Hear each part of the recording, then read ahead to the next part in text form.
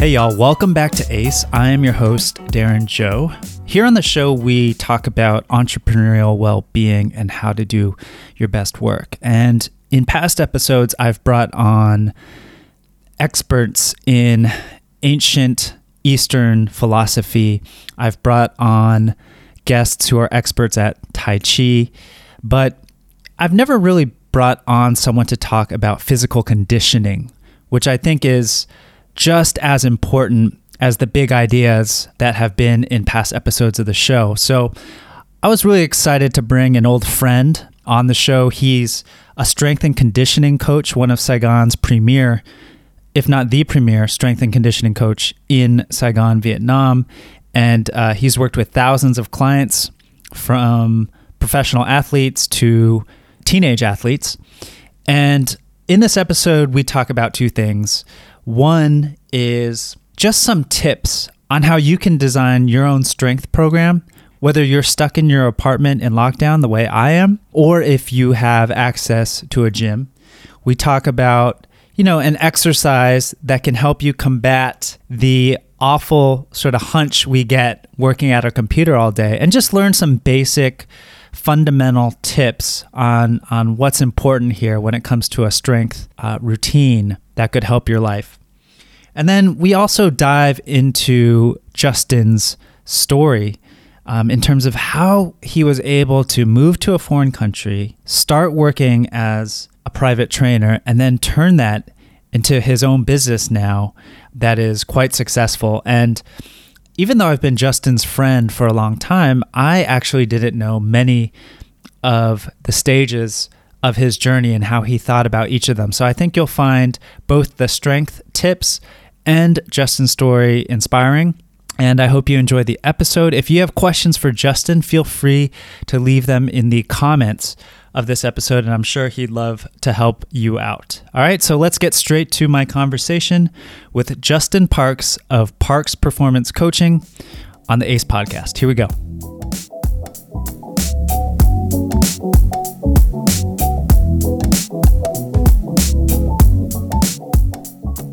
My next guest is a strength and performance coach based in Ho Chi Minh City, Vietnam. He's also my former roommate. He's a longtime friend and an infuriating opponent on the basketball court. I hate guarding him. But Justin Parks, welcome to the ACE podcast. Howdy, Darren. What's good in the hood? What's good in the hood? So glad to finally make this happen, bud. Just to start, why don't you just tell our audience, what you're doing in Saigon and for how long you've been doing it? So my wife and I, we moved to Saigon next month. It will be 9 years. So we've been here 9 years now. Kind of came here on a whim. I ended up traveling through Southeast Asia when I was 20. I took a gap year, ended up loving the place, and always wanted to come back. So we did. Prior to coming to Saigon, I had a career in banking and finance. I'm obviously not in it anymore. It wasn't really my shtick. Learned a lot, don't regret it, but definitely wasn't fulfilling. So coming to Saigon, I suppose the main purpose was, I kind of had this thing in the back of my head where I just wanted to see if I could make it somewhere different. And I've always been up for a challenge. As you know, we always challenge ourselves on the basketball court. I just liked how different Asia was compared to Canada, where I was from. So when we moved in 2012, the initial idea was, let's get there. Maybe I'll get a job in banking and finance, because that sort of was like my career and, what life had imparted on me at that point. But when we got here, it was 2012. And if anyone knows Vietnam, 2012 for the banking and finance industry was like 2008 everywhere else, like this big crisis, no opportunities, blah, blah, blah. But it ended up being a blessing because I always had this pipe dream. Like the first time that I came to Vietnam, I was on the beach in Nha Trang. And then I just went down a side street and there was a gym. So I dropped in and you could see the ocean. And I'd be like, oh, wouldn't it be cool to have a gym in Vietnam, by the beach. But anyways, a year or so in Vietnam, not much going on, can't get a job, we're kind of living off savings. I see an ad to become like a personal trainer in the area that I'm living in now. I apply with some encouragement from my wife because at the time I was kind of a little bit nervous and scared, and what I was scared about, who knows, but it was what it was. Started working, got a client, got 30, 40 clients, and I decided to do it myself, and now we have a business called PPC. And what does PPC stand for? Parks Performance Coaching. So we're like a niche gym that kind of caters to youth athletes, the general fitness population, pro athletes. We deal with injuries. We got a little private training lab, I like to call it, here in Saigon. And we've been making an impact here for the past 6+ years now.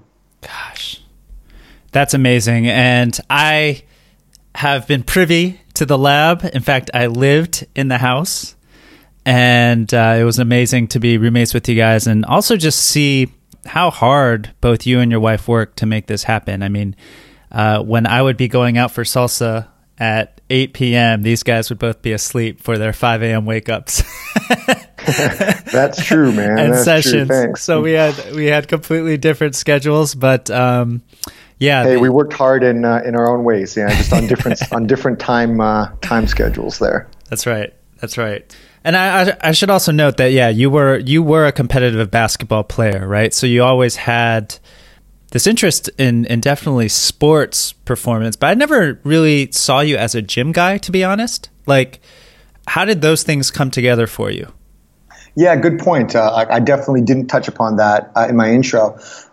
Yeah, funny thing, like I actually, in the beginning when I was young, I hated the gym. Like I hated lifting weights and things of that nature. But I was always competitive and I loved sports. And I started playing basketball, I don't know, I was 12, 13 years old. Kind of had a talent for it. But, being in Canada, being in North America, being half Asian or whatever, I'm not the tallest guy, I'm 5'10". And so you got to find other ways to get an edge. So essentially when I was 13 years old, I thought to myself, all right, like I just want to be better than everyone at basketball. So what can I do? And I knew the skill stuff, like the skill side of the equation. Like I was always outside shooting hoops. I was lucky enough, my dad sent me to camps and I was doing that sort of thing. But then I was like, okay, physically, like what can I do? Like, man, like Michael Jordan's my hero. Like, how can I fly in the air like him? Can I dunk? Can I bully people? Can I be stronger than people? That sort of curious want started what is like a lifelong, forever journey for me into developing one's body for performance, for athletic performance. And back then, times were different. Like, we didn't really have Google. We didn't have all the resources that are available now. So what I would do on the weekends or when I had spare time was I'd go to my local library, where you could rent books. I didn't have any money at the time. And even though the library is free, we're kids, so you forget to return books. So they don't let you take out any more books because you have like an outstanding balance. I would read books at the library about like athletic performance. And it wasn't even called that back then. Like I found a book with a Charlotte Hornets Jamal Mashburn on the cover, and it was like strength training for basketball. And I started reading this, and it piqued curiosity. And so from that, it gave me a base of which to trial stuff, see what worked. I also found out about other topics that I could do further research on. So I learned about plyometrics. And plyometrics is like back in the day, like originated from like Soviet Russia. So, you're finding like resources on this, and then you trial and you see what works, you see what doesn't work. And, I found some stuff that worked. And so while I didn't like the gym in the first place, I definitely really liked the reward that came after it. And I really enjoyed the process. Because it's quite funny now seeing the similarity, like that curiosity, that passion for the want of improvement. I honestly think that's one of the biggest reasons I've been successful. Is I will never stop that curious want. Like even this morning, I'm doing a course on biomechanics of the body. I'm reading a book on, client relations. I'm trying to write an article on recovery and try to think about ways how to impart this onto as many people as possible. So that curiosity, that drive, that fire, whatever you want to call it, I didn't know, but it's setting me up for today for sure. Yeah. And let's also just say that you're a super competitive guy, as am I. And I've felt some of your elbows and definitely cried as, you've burned me many times on the basketball court. But yeah, I think that being as competitive as you are and wanting that competitive edge, I think everyone can see that, and feeds off of that. And now you're teaching people, right, how to learn the same things. I want to circle back to your story in terms of how you went from personal trainer with 40 clients to now working with professional athletes. We'll come back to that because I think that's quite a jump. First, I just thought if you could share some of your knowledge, right, for those people like me who are working behind computers a lot. In my case, I am stuck in Ho Chi Minh City. I can't leave my apartment right now. I don't have gym equipment. Yeah, what would you recommend for virtual workers, people working behind computers a lot? What sort of strength training routine would you recommend for them? And I know there was about 5 questions in there, but yeah. Maybe I'll try to do my best. Yeah. It's a really good question. So strength training is all about problem solving. So essentially the person in front of you or your demographic, which would be a virtual worker, what are their problems? What are their likely goals? And what can you do to get them to a better state or get them further along with what they want physically, health-wise? So it's a really good question because the solopreneur, the virtual worker, has several challenges. It's a sedentary type of lifestyle, right? You're inside. The first thing I would say is, can you and will you, and you really should, can you make it a part of your lifestyle? Can you make being healthy, being active, whatever, it doesn't necessarily have to be strength training. Can you just do something that is like the opposite of what the daily entails of a virtual worker? That's a start. I can. So if you do that, I lost my point here. We are what we do, right? So if you sit all day, if you're at a computer all day, you're just going to exacerbate everything that becomes because of that. All right. So you got to start doing opposite things. And whether that means, setting a timer every hour, getting up, going for a walk. I know you like salsa, you like to dance. That's an activity. That's exercise. It doesn't have to be going in the gym and lifting weights. And that gets you moving. It gets your heart flowing, your body temperature up, your respiratory rate up. All these things happen. It's good for your muscles. It's good for your heart, your breath, your mind. It'll make you a more productive worker and likely more efficient in your career. If you're talking in terms of, I'm a strength and conditioning coach, a personal trainer, what would be the best thing that you could do if I got you in a gym, for example? The gym isn't your main priority, right? So I'd want something that's super efficient. If you're a solopreneur, you're a busy guy, you have goals, you want to accomplish some things, you want to be getting bang for buck and maximizing your time when you're in the gym. So I'd look at doing total body workouts, like working the whole body in one session. In order to maximize that, you want to be looking at doing compound movements, not isolation movements. So for example, when I say total body, it can differ from body part splits. Like a total body workout would be like you work out all your muscles, lower body and upper body, versus Monday I'm doing upper, Tuesday I'm doing lower. Not as efficient. When I talk about compound movements, I'm talking about things that are multi-joint, multifactorial, compound movements. Like an example of this would be a squat versus a leg extension. Mm-hmm. In a squat, you're working a lot of muscles in the leg. Depending on how you do it, you could be working muscles in your midsection, in your arms, things of that nature, and getting a lot more done in a less amount of time than trying to work all those muscles separately. So for your upper body, that could be like a push type exercise, like a push up, versus just doing like chest flies or, shoulder raises, or a pull type exercise like a row or a pull up versus like a bicep curl. Mm-hmm. That way you can get, I like this one. There's something called the Pareto principle. I'm not sure if you know that one. So it states essentially 80% of your results come from 20% of your efforts. Right? And I truly believe this. And with most people that I train, most people end up doing like a lot of what this 20% is.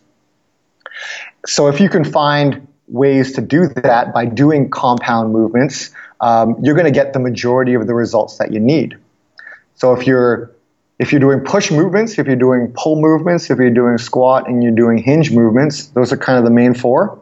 If you can get all those in a workout session, you're pretty good. So I know you have the PPC pillars. I've listened to a bunch of your podcast episodes, right? You got the push, pull, squat, hinge, and trunk.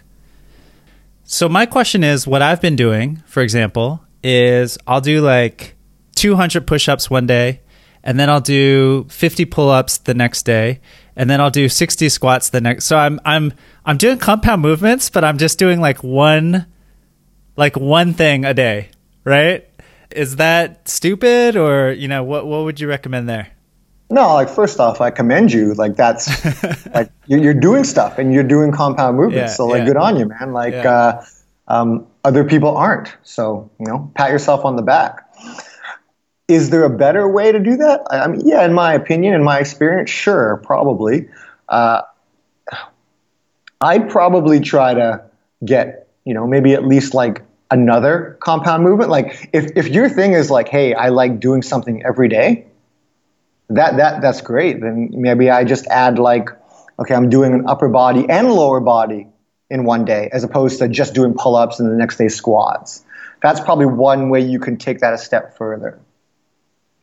Another thing I would try to do is, and we're, I'm getting there too. I recently had a birthday. We're getting into the those age brackets, right? Don't go there, Justin. Not on the pod. Yeah, we're getting there. We're getting there. It's a reality, right? Like as we age, we lose strength, we lose muscle, and Yes. If we don't try to maintain or grow these things, like it just year over year, we keep losing it, and that can be detrimental to one's health and longevity, right?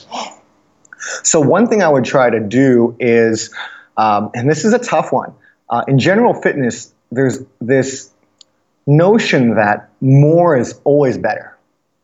Like, hey, like I did 100 pull-ups. Awesome. Tomorrow I'm going to do 101. Next day I'm going to do 102. But if we're looking at this Pareto principle, all right, like what's the 20% that can get me the 80?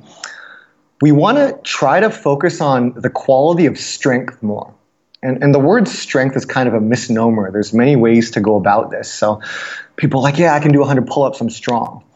I'm not talking about it like that. Like I'm talking about your body's ability to handle the forces placed upon it.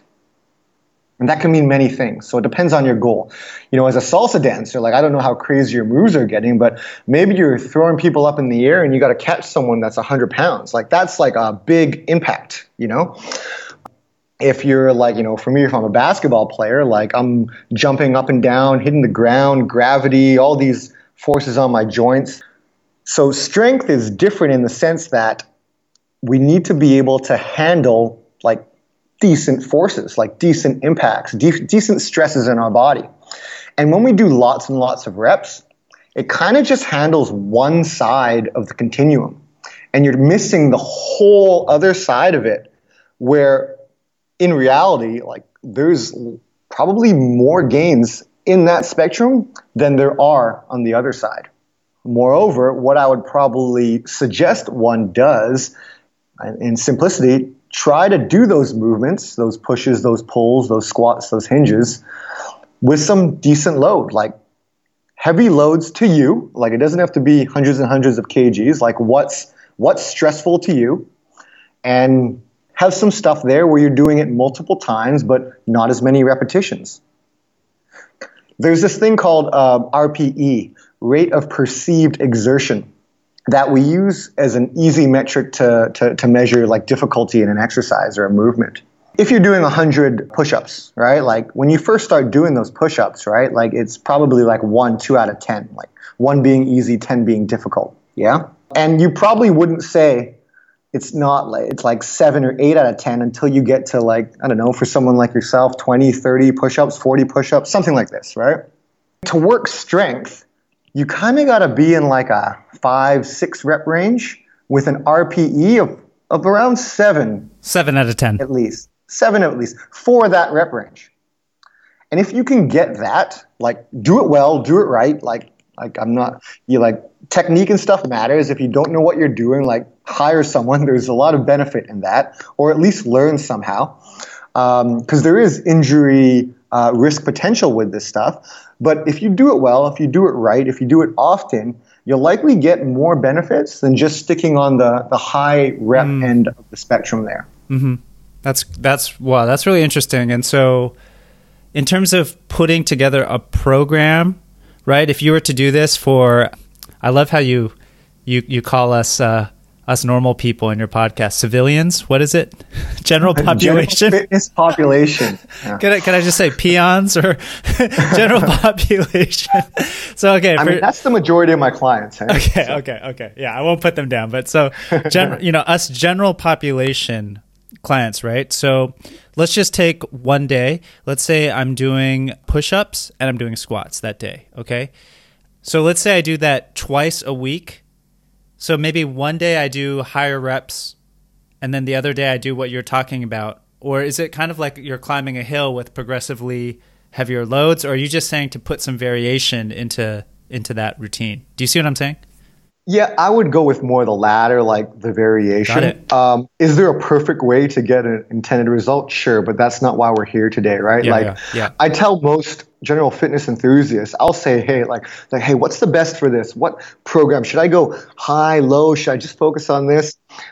I mean, in the end, to be honest, for like the general fitness population, it's kind of minutia, man. Like the best thing you can do is show up 2-3 times a week for 52 weeks. And if you do that, like almost anything will work. For how long? For how long per session? It depends what you're doing. I mean, if you're just doing push-ups and squats, right? Like I'm working behind a computer and I don't really need, I don't have huge strength demands.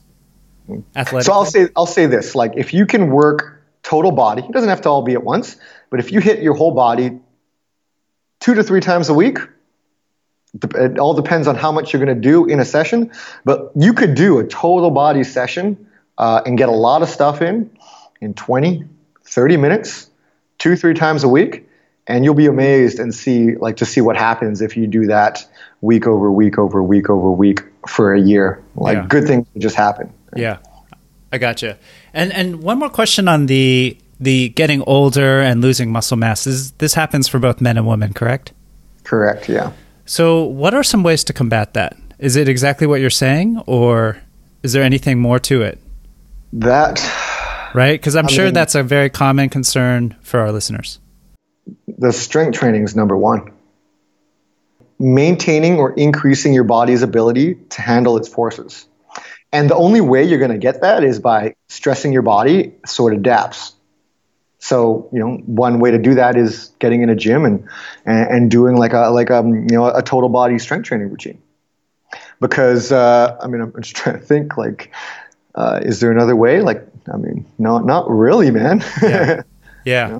Yeah. I mean, obviously, it goes along with other factors. Like if you, don't sleep well, if you get shitty sleep and nutrition, that's going to hamper it. Things of this nature, mental stress, so many things that can affect that. But yeah, we lose strength as we age, and the only way that you can combat that is to keep repeatedly stressing your body so that it adapts, that it maintains, that it's used to these sort of things. I'll give you a good example, and this gets a little bit more into what I do. But there was a study done, I don't know the name off my hand, had to do with seniors, and the biggest deterrent of quality of life for them is when they fell. That's right. Because if they fall, they're more likelihood to break their bones, and then they lose their mobility. things like going to the bathroom they can't do, and they can't. So like, if you look at that, okay, so what can one do for a senior? Well, if you strength train, like bone density goes up, muscle mass goes up. And another thing that was interesting that they did was they included an athletic training modality in their workouts. It's called power training. So power training is more like fast, coordinative movements as opposed to like big, strong movements. If we take a push, like a bench press with a lot of weight, that would be like more of a maximal strength movement. Throwing a medicine ball really, really far, a light medicine ball, that would be more of a power movement.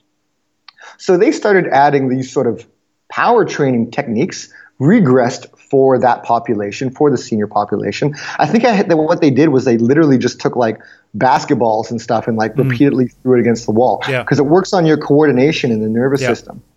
And that would reduce the risk of falling by like 40 to 60%, just off the top of my head. Yeah. So like just by them doing it, even if they hadn't and they'd lost that quality, they can gain that quality back and reduce their future likelihood of injury. And when you say like total strength training, we're awash of YouTube videos and like, whatever social media platform you are. I'm sure all of us have seen those like cheesy, well, they're not cheesy, but they show like cartoon people working out and then like their body parts light up and just like follow this app, right? And do this work. I mean, where could we find good information there on a total strength training workout in case some of us want to put a plan together? Isn't that the question? How do you find a good advisor for an MBA program? You find an expert. There you go. Disseminating information is challenging these days, right? Because there's so much. There's so much, right? Man. Yeah. And as you said, you can go on YouTube, like TikTok, Instagram, whatever you want, and there's stuff, and you're like, cool. Let's like this guy on this social media platform is jacked. I should probably do what he does. Exactly. You just see these like really fit people, but are they actually doing the right thing, right? Like they look fit and they're exercising. So it's like, okay, I want to be like that person, so I'll do that. But that doesn't seem right to me completely. In reality, like going back to this Pareto principle, like 20% that will get you the 80. In reality, the 20% of the fitness stuff for most people, the PPC pillars, like the squats, hinges, pushes, pulls, it's not fancy. And that's probably why it's only a small portion of what you see on the internet, online. I mean, what is social media anyways than trying to grab people's attention? And I mean, simple is not like attention grabbing, you know what I mean? I mean, like that's a tough one. Hey, like getting good information is a skill on its own. And unfortunately, like I usually see people like further down the journey. The beginner will be like, it's most common things. I need to lose weight or gain strength. And they'll see someone and they'll do something and they'll stick with it for a week, and then maybe they get results or not, and then they stop and then it doesn't work, or they get hurt. I usually end up seeing someone after like either right at the beginning because they're a youth athlete, which is fantastic, or it's been like 4 or 5 or 6 steps or obstacles through this journey. And you almost have to like rewire and sort of re-engineer the thought process. So my advice on that like is, there is unfortunately a lot of bad stuff out there, but usually the cream of the crop usually rises. Seek good, reputable referrals. Maybe through like I don't know, like professional networks, doctors, sports teams. If you find someone, like do your due diligence. Is there a way to does this person have referrals? Like what's their body of work? Like do they provide results? Because in the end, that's what matters. Then also it's like listening to your body, and that's kind of tough because sometimes you just don't know what you don't know. So, hey, this hurts. Is this a good thing or a bad thing? Like maybe you don't know, right? Yeah, if we could answer that, we're good, man.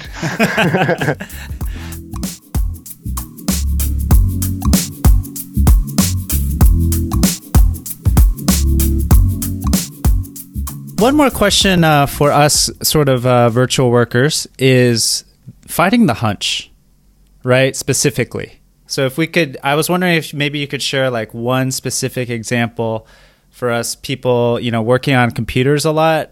When I mean the hunch, I'm talking about kind of our backgrounds, our neck goes down, our chin sticks out, and we're just like hunched over our keyboards. And I'm wondering if you have an exercise for us there. Sure, man. Man, I make myself sound like a real, like all I do is work behind a computer. I mean, I do spend a good 4 or 5 hours, but anyhow, yeah, go ahead. I mean, I don't think it's just you and your fans and the virtual population. I mean, anyone has a cell phone probably does the same thing. Yeah. So if I could choose one exercise, I try to hit everything opposite of what you're doing. Okay. Right? So essentially the front side of your body, it's all going forward. Mm-hmm. Yeah? That makes sense.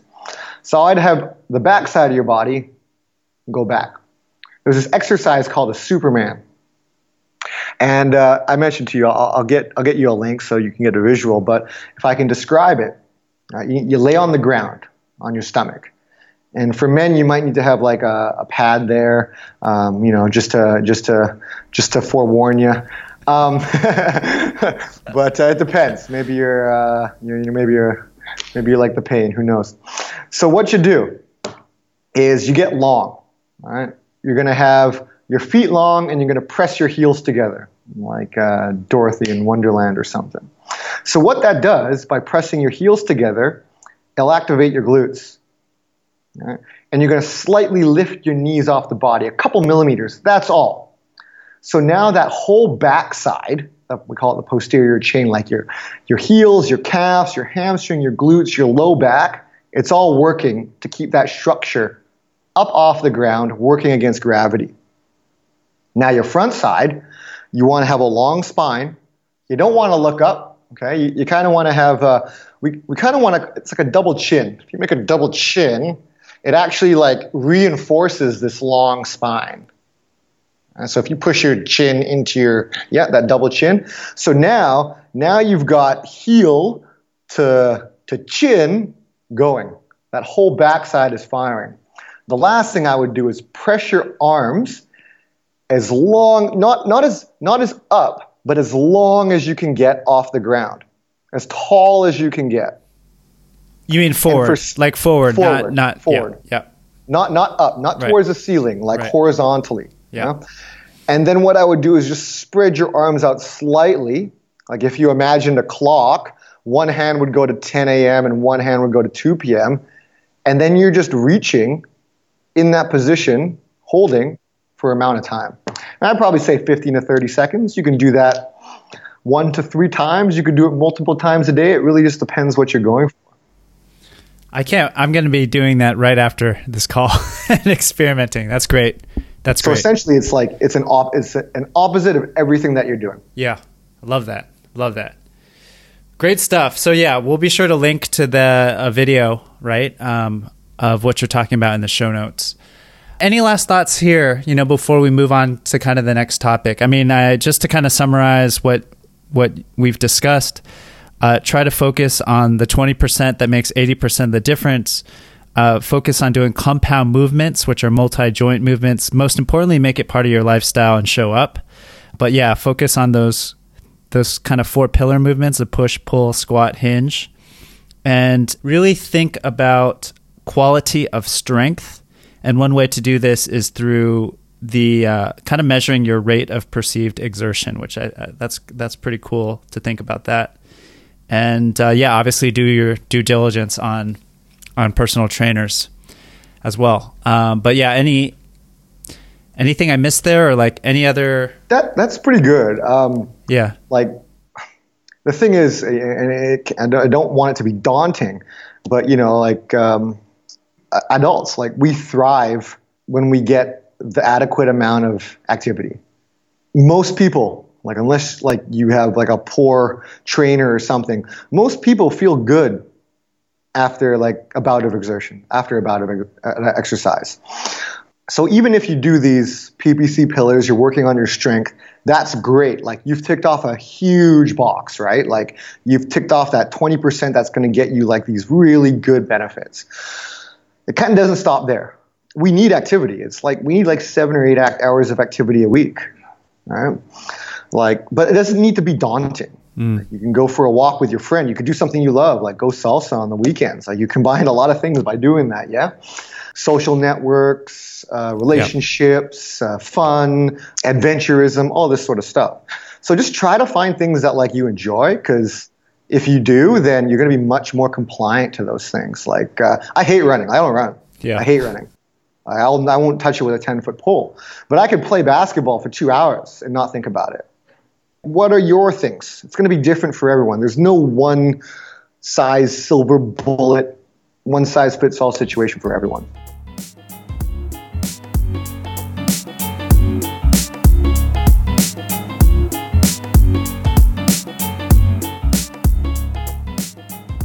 I want to dive back into a little bit of your story now. I mean, it's pretty amazing that you were a personal trainer and then now you're training some of Saigon's like professional basketball players, for example. So maybe the question there is like, how did you build up your reputation? How did you build up word of mouth? How do you go from kind of an unknown personal trainer to a trainer to the national basketball team? I mean, I can only comment on myself, right? So I'm essentially in small business, and it probably won't work at scale, even though I disagree. But like word of mouth is huge. What is social media right now, anyways, than word of mouth, like on a grandiose scale in a different way? So I was really lucky. Like I touched upon this before. I was a little bit hesitant to get into becoming a personal trainer. Just because I didn't know. Like I just didn't know what I didn't know, and I was scared of failing. I was scared of success. I was just procrastinating, and it was my wife that pushed me to do this, which is awesome, and I'm super grateful for. I'm working at this gym, and I get one client, and you just care. Like you just do good work. You try. This is a great lesson. Always try to over-deliver on value. If you can always try to give more value than the person in front of you thinks they're receiving, or thinks they're going to receive, right? Thinks they're going to receive, like you cannot lose. That's a habit, much like working out, showing up, that I've done for years and years, and it's compounded, like compound interest to what it is today. So I started out with one client. She had goals. I cared deeply about her goals. I helped her get there. From my previous experiences, like in banking and things of that nature, I've had much experience dealing with people. So I have that skill set to be personable and to build relationships. Which is crucial for your industry, I think. I mean, absolutely any service industry, anything that deals with people, essentially. Like you need to be able to deal with people, right? So, I mean, like when I was younger, I played on sports teams. There's leadership, working with other people, obstacles. I worked at a restaurant as a server, as a bartender. I worked in banking and finance, handing like shit tons of money, of people's money. Like they won't give it to you unless they trust you, right? So that experience definitely helps me today. The one client that I end up helping is like the head of the PTO or like the PTA of a school, right? And so through her, I end up getting like 15 clients. And then from then it's like 30, 40. And like in 3-4 months, I'm starting to think, I'm working for this gym. I'm kind of giving them a cut of everything I'm making. And like, I don't really agree with their philosophies. I could just do this on my own. And that's another thing. Like that's another mental step, because I've always been this worker, this corporate guy. Now as a personal trainer, I was like, hey, cool. Like kind of making a living. I'm able to do what I do. I'm doing what I love. But like, hey, like now I want to do it myself. Okay, what do I need? And again, luckily, like I've had backgrounds in like in a corporate situation with several roles. I've worked at restaurants where the owners are entrepreneurs. Another hobby of mine is entrepreneurship.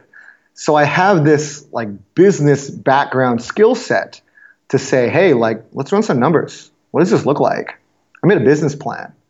And you do the business plan. I was like, holy shit, like, I gotta go. I did the math, and it was even like, if I lose half my clients, I'm still making money. Like, I'm still doing better off than I was. So it was a no-brainer. It made the decision so much easier that any sort of mental block that I had was sort of pushed away. So then, like, I took little money that I had, and I was super fortunate. My dad gave me a little bit of seed money. I bought a bunch of equipment, had it shipped over, rented out a big place, redid the whole place, and set up this. I call it the PPC Lab, which is like a training studio, and this is kind of where we do all the work. Those were interesting times, because when I started, it was like, okay, personal trainer working for someone else. This is cool. Like, I'm living in Vietnam, I'm young, and I'm having fun, and I'm making money. Then I step up. Okay, I'm doing this on my own. I'm like this small business owner. It's all for me, and I'm making a difference in all my clients' lives and blah, blah, blah. Now, I wasn't working with kids at the time. But then I started thinking, is this enough? Like, I can't actually I can't have kids, like, with the money I make. Like, is this going to be a fulfilling, sustainable lifestyle? And at the time, I'd probably say it was year 2. It was no. Like, it wasn't. I wasn't making enough money to, if I want to have kids and send them to schools and all this sort of stuff, it wasn't enough. So then I started thinking, like, okay, what's PPC's mission statement? I actually didn't have it at the time. Yeah.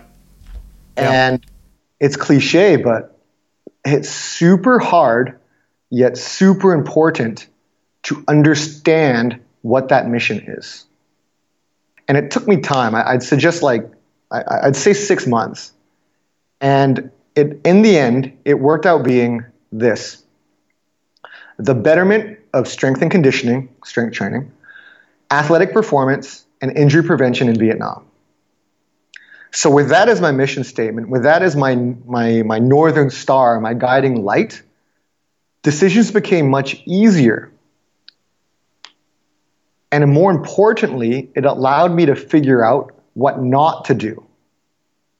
And that's a huge thing, because there's many good ideas, and some people do them, some people don't. Some ideas stick, some don't. But when you know what not to do, that can save you time. So I was in this sort of training bubble, just training, like professionals and adults. And then I said, hey, like, if this is my mission, like, I need to help more people. How am I going to do that? And I just started putting myself out there in ways that I knew how. Like, I started volunteer coaching basketball. That led me to like kids, and I started training kids. And now like half my clients are youth athletes. I did a lot of group training. Through that, I met pro athletes. That's where I met like Christian, that we both know. He's like one of the best basketball players in Southeast Asia of all time, they say. And I agree. And so through that, and then it's just the word of mouth. And typically when athletes come through Saigon, if they're serious about their craft, they end up coming to see me. Like, I've had former NBA players come into my doors. I've had Div 1 U.S. athletes here on vacation come through my doors. It doesn't stop there, right? So, yeah, that's the word of mouth to where it is today. And I just keep trying to stay true to that mission. I love that story. Can you give me an example of some activities you chose not to do because of your mission statement? One, I decided not to expand traditionally, like via brick and mortar, which is what most regular business teachings would tell one to do. And the reason why I do that is because, sure, if I opened up another location, like, I can help double the amount of people and things of that nature. But ultimately, like, what I can leverage is my knowledge. And HR, human resources, are hard everywhere, but it's particularly difficult in Vietnam. And to stay true to like my culture, my philosophies, we pay like big attention to detail, the science of training, its applications, and then also like relationship building. Because if you don't have all those three, like you can't affect change. Like you can have the best knowledge and science or whatever, but if you're a dick, if you're an asshole, if you can't communicate that to the person in front of you, it doesn't matter. So to make another PPC, I could probably do that. To make 10, 15, 20, I don't know. That's a tough one. So that, what not to do is that. Another thing that I've decided to do is limit the amount of training that I do, like limit the amount of one-on-one coaching that I do. Because I want to help, like I love this country. I want to give back. I want to help this industry. I think I already am. But if I'm just helping one person at a time, like there's only so much I can do. Like I can help 40 people in a week, and that's kind of a lot, I'll never stop coaching because I love it. I really enjoy it. That's why I got into this in the first place. But not doing that frees up time to explore other avenues where I can leverage my knowledge to hopefully help more people. Like for example, like during lockdown, this has been great. Like it's been a chance for reflection. I did a podcast with a young Vietnamese university student that's into strength and conditioning. And he does a podcast where he talks about strength and conditioning topics in Vietnamese. There's like no resources like this. Yet by going on to his podcast, like I know I've in a way influenced, I think dozens, I don't know, I could be wrong, but just that alone, right? That's a way that I can stay true to my mission and help more people, help the industry, like think bigger. Yeah, no, I love that. And I mean, one part of that answer that I want to ask you more about is the relationship part. Having lived with you, right? And yes, you guys have a lab. Yes, you guys bring people over for training. But yes, Jo, your wife, is cooking amazing food. And you guys, have these wonderful meals together with your clients. I know so many of your clients, when you guys host parties, always talk about how you guys have both, I want to include her in this as well, have both really built a sense of family, and community in your little part of Saigon over there, which has become a bigger part of Saigon. Maybe it's as simple as being good to people, but I just love to kind of hear about how that has factored into your business as well, because I see it as a huge part of what you guys are doing.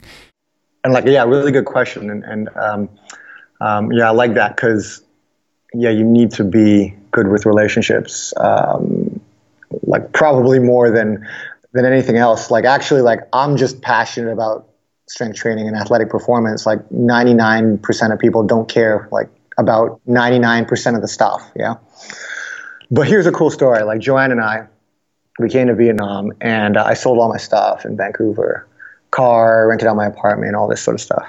So I had like 2 hockey bags from Canada. That's everything that I had. And that was day one. We had like no friends, no nothing. We came here without a job. And I think it's 6 years, but 4 years after opening PPC, we had our wedding. And you were there. Yes, I was. And it was amazing because we came to Vietnam with nothing, not knowing anybody.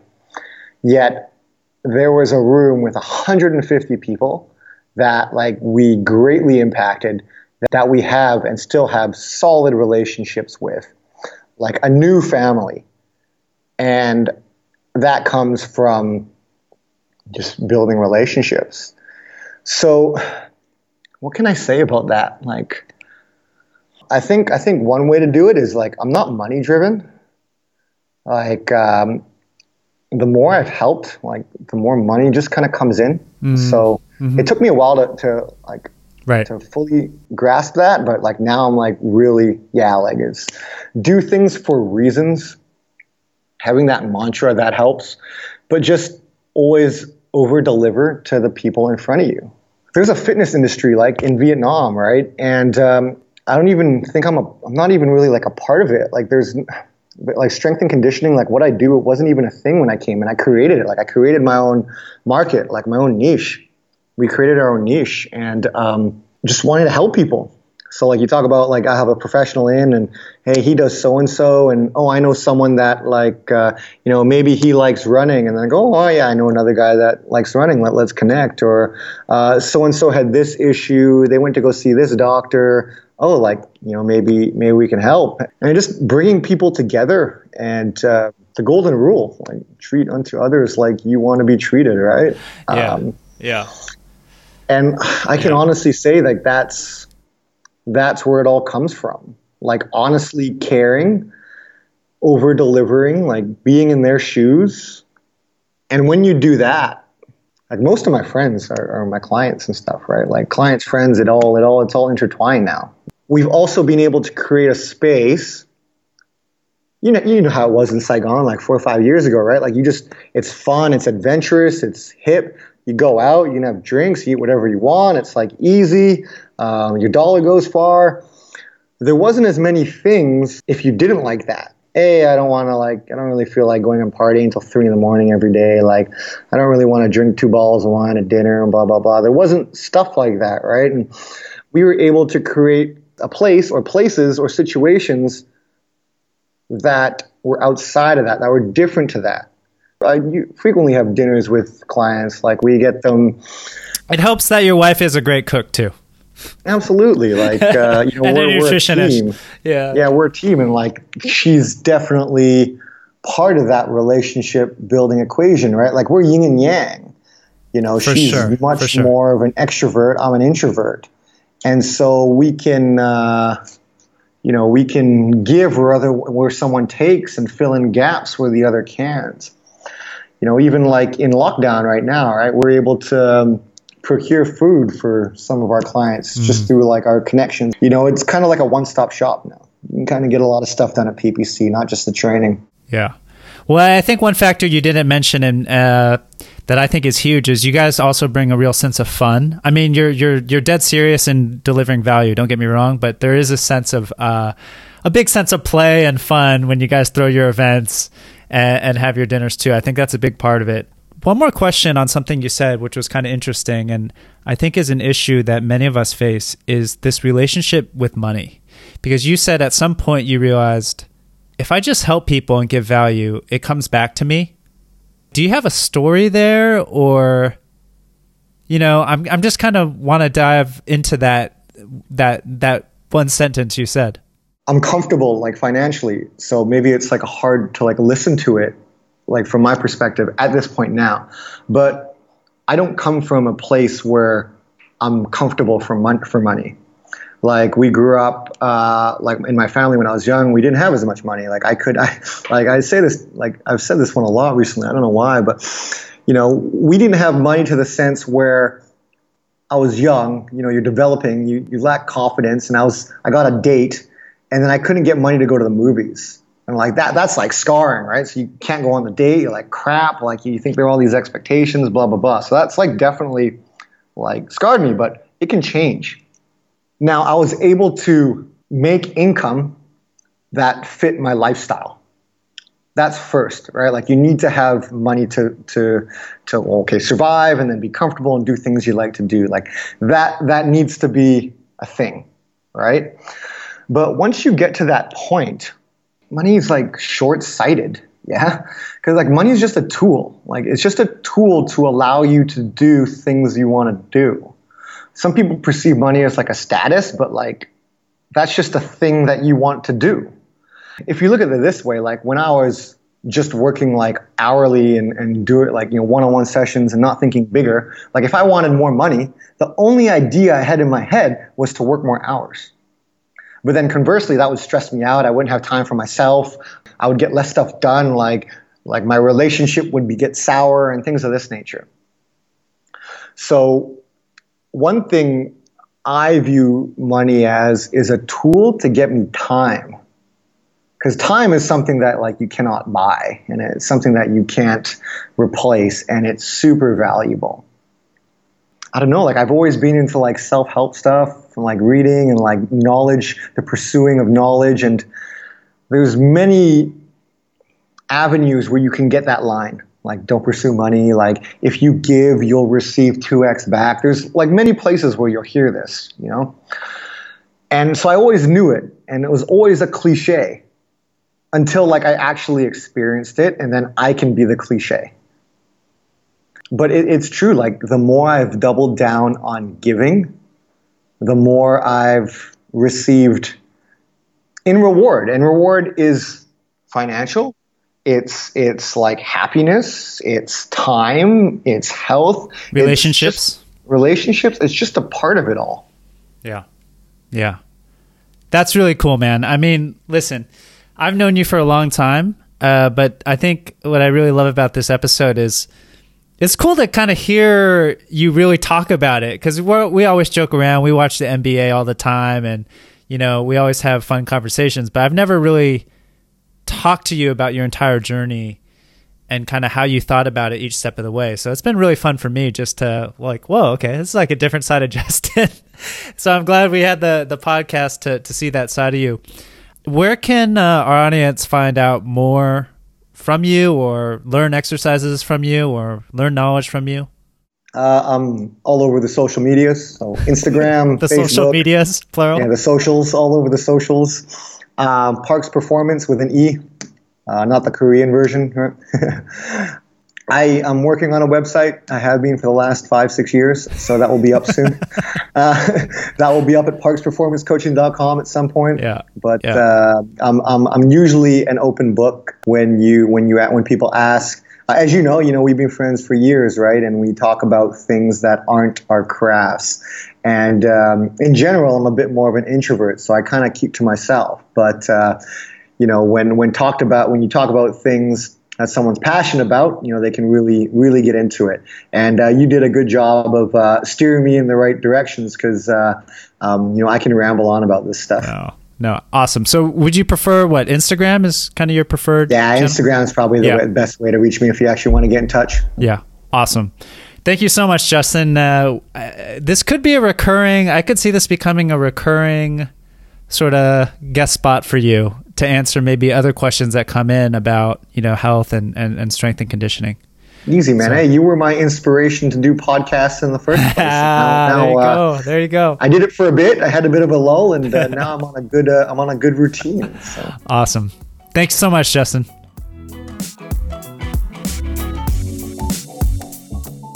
Thank you so much for listening. And if you enjoyed this episode, please press subscribe and leave us a review on your podcast app. It helps more people discover the show.